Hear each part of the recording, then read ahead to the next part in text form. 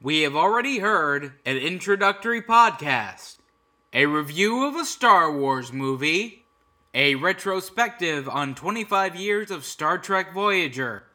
But wait, the worst is yet to come.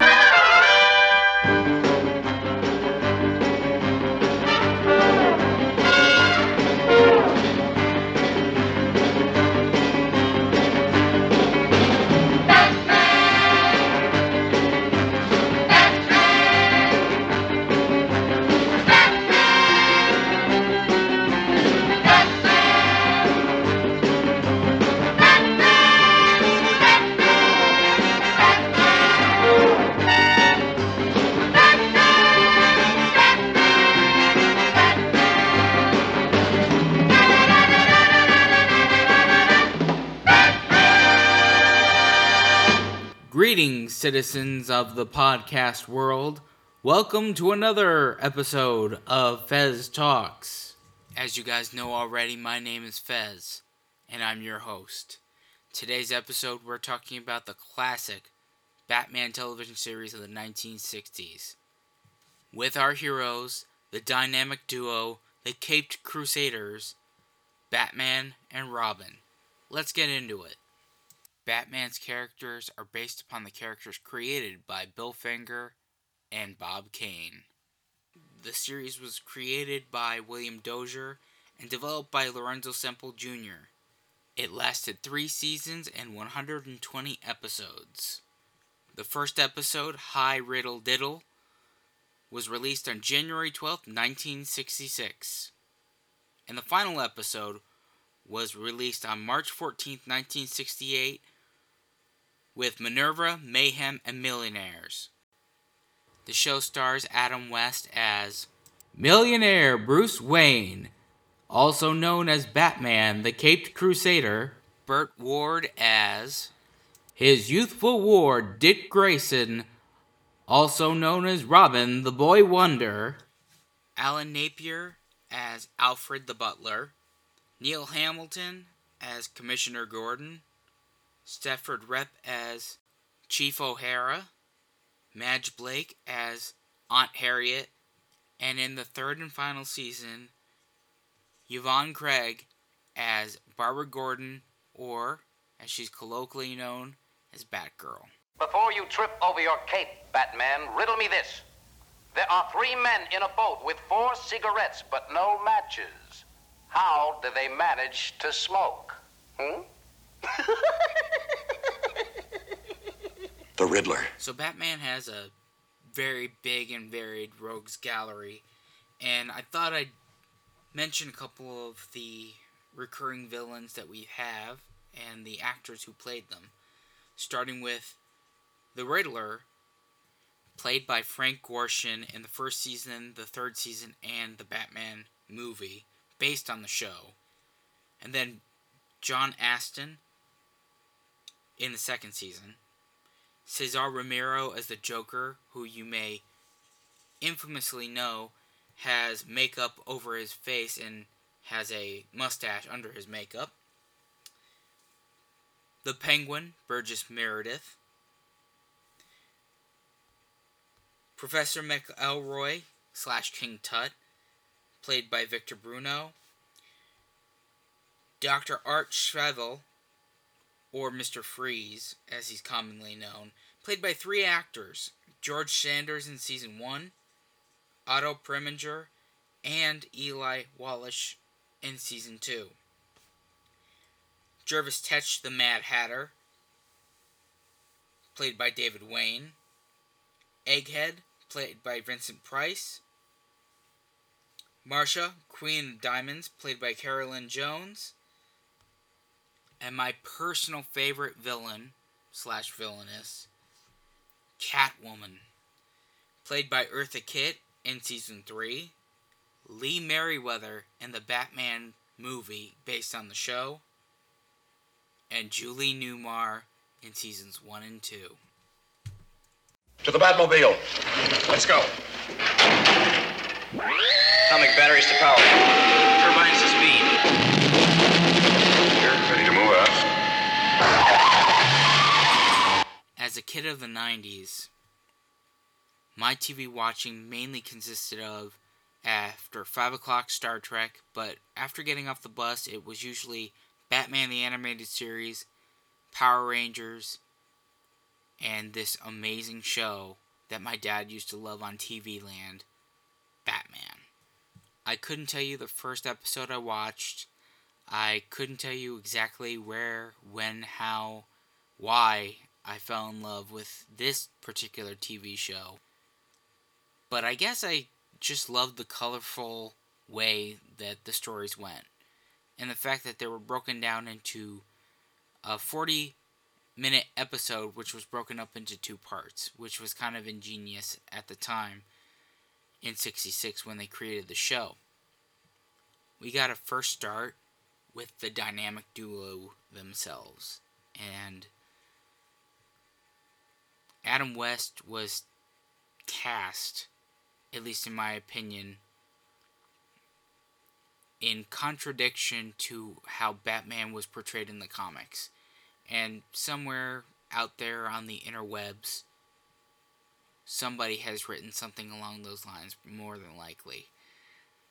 And you know what? As much as I like a dark, brooding Batman, I love Adam West's portrayal of the role. He very famously guest starred on The Big Bang Theory as himself, going to Sheldon's birthday party, and the boys in the car are having a discussion of which Batman is the best. And very pointedly, Adam West, being the funny man that he was, said, "It should be me, Keaton, Kilmer, Lego, Bale, and that pretty boy Clooney." Really? You're ahead of Bale? The man who personified the words, "I'm Batman." I never had to say I'm Batman. I showed up, people knew I was Batman. So when I think of Batman live action, Adam West is who I think of. When I read the comic books, I hear the voice of Kevin Conroy as Batman from the animated series and the Arkham video games. When it comes to Robin, I don't think there's been a very good live action iteration of Dick Grayson, who I personally think is the best Robin out of all the iterations of Robin, whether it be Damian Wayne, Tim Drake, Jason Todd, or even Stephanie Brown. Even though he was in his 20s, Burt Ward was the quintessential Robin. That shucks Batman, that teenager that we needed in that television show. Something I feel that has been sorely lacking in live action, in the movies, and sometimes even in the animated series. Even though we got a really, really good Robin origin story in Batman the Animated Series with the 2-parter Robin's Reckoning. Holy jailbreaks! Yes, sir! I'll pass that message on. Who was that, Robin? Commissioner Gordon, Batman, the tickler broke out again. And he's taken several prominent citizens as hostages. This looks like a job for the dynamic duo. So I'm going to start with a couple of my favorite episodes. And the first is the 2-parter High Diddle Riddle and Smack in the Middle, where the synopsis of the 2 episodes is, while the Riddler maneuvers Batman into being sued, the dynamic duo investigate the supervillain's concurrent scheme. And it actually has one of my more favorite memorable lines of the show, when Molly falls into the atomic pile for the Batmobile. Batman goes, "Poor deluded girl. If only she'd let me save her. What a way to go." Then we have, again in the first season, Death in Slow Motion, the Riddler's False Notion. In the synopsis of that episode, the Riddler's back and pursuing a silent movie theme with his latest scheme. As the dynamic duo pursue the Riddler, they discover the true purpose behind his cinematic theme and the ultimate target. Sorry, I have to go back a little bit to the beginning of the first season with the Joker is wild, Batman is riled. The Joker decides to fight fire with fire against Batman with his own utility belt. And at the beginning of the first episode, we actually get the Joker playing baseball, and how he escapes is a big spring-loaded projectile thingamabob after he throws his last pitch. This is actually a three-parter, which I thought was really interesting, and has 2 villains in it. And the episodes are the Zodiac Crimes, the Joker's Hard Times, and the Penguin Declines. Then we have That Darn Catwoman, Scat Darn Catwoman, which actually features Robin getting taken over by Catwoman and Pussycat, Catwoman's henchwoman. And finally, in my favorite episodes, we gotta go with Catwoman Goes to College, Batman Displays His Knowledge. Batman! Let's throw caution to the winds. I mean, after all, we are 2 adult human beings, and we're both interested in the same thing. Happiness. I can give you more happiness than anyone in the world. How do you propose to do that? By being your partner in life. I mean, it's me and you against the world. Oh. What about Robin? Well, I have him killed, painlessly. Well, he is a bit of a bore with his holy this and holy that. How that does it, Catwoman. I thought you had a modicum of decency, but I see that I erred in my judgment. So, with the 66 Batman, we get the Joker, Penguin, Catwoman, Riddler, Mr. Freeze, who hasn't yet become Victor Freeze as of the TV series. But in this show, they treat the Riddler as Batman's primary nemesis. Whereas the comic books, animated series, even some of the live-action movies and the video games treat the Joker as Batman's primary villain and the mirror of Bruce Wayne / Batman. The one thing that I feel like is true throughout all of Batman, and that's the mystique of Catwoman. Brilliantly portrayed by Julie Newmar in the first 2 seasons, and again by Lee Merriweather in the Batman movie. I'm kind of iffy on Eartha Kitt in this 3rd season, but as Adam West once said about Julie Newmar playing the Catwoman, she caused curious stirrings in his utility belt.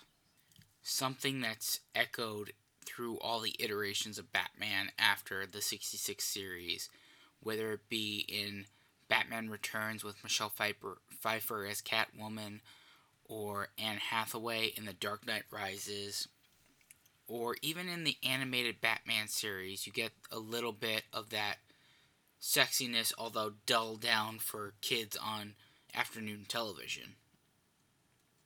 And if I could go back to the Riddler for a second, the Riddler, yes, he throws out riddles to Batman and Robin during the series, but he actually acts more like the Joker with his maniacal laughing, especially the way Frank Gorshin portrays him in this show and in the movie.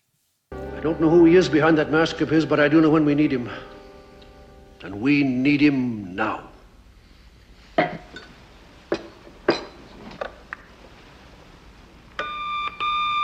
Overall, the 1966 Batman show gives us a lot of comedy, a lot of lighthearted moments, and teaches us a lot about life.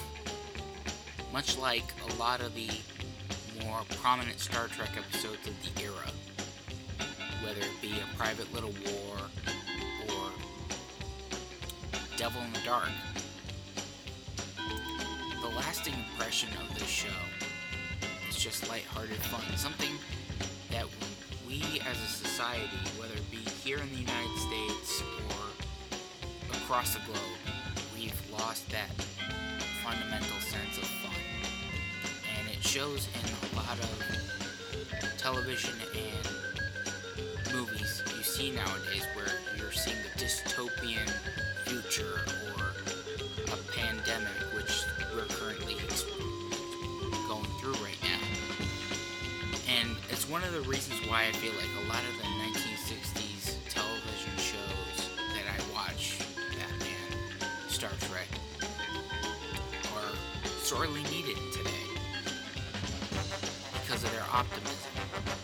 Even shows from the 90s, like The Next Generation, and Voyager, Deep Space Nine, and even that 70s show, which is a show about the 70s. I miss that lightheartedness that we had, and hopefully we can get back to it. Hopefully our next conversation, whether it be Batman the Animated Series, Batman's feature films, or again the 1966 show, we'll have somebody to debate the finer points of either characters, stories, even writing of the show. This has been another episode of Fez Talks. If you want to hear more podcasts on Batman, Star Trek, and other geeky things, keep tuned here at Fez Talks on Apple Podcasts, Google Podcasts, Spotify, Anchor, and basically wherever you get your podcasts. If you want to interact with us, we have a Facebook page at Fez Talks, the podcast, Twitter at Fez Talks, Instagram at Fez Talks, or you can send us an email at feztalks@gmail.com. Once again, until next time, fellow crime fighters. Same bat time, same bat channel. But wait, the worst is yet to come.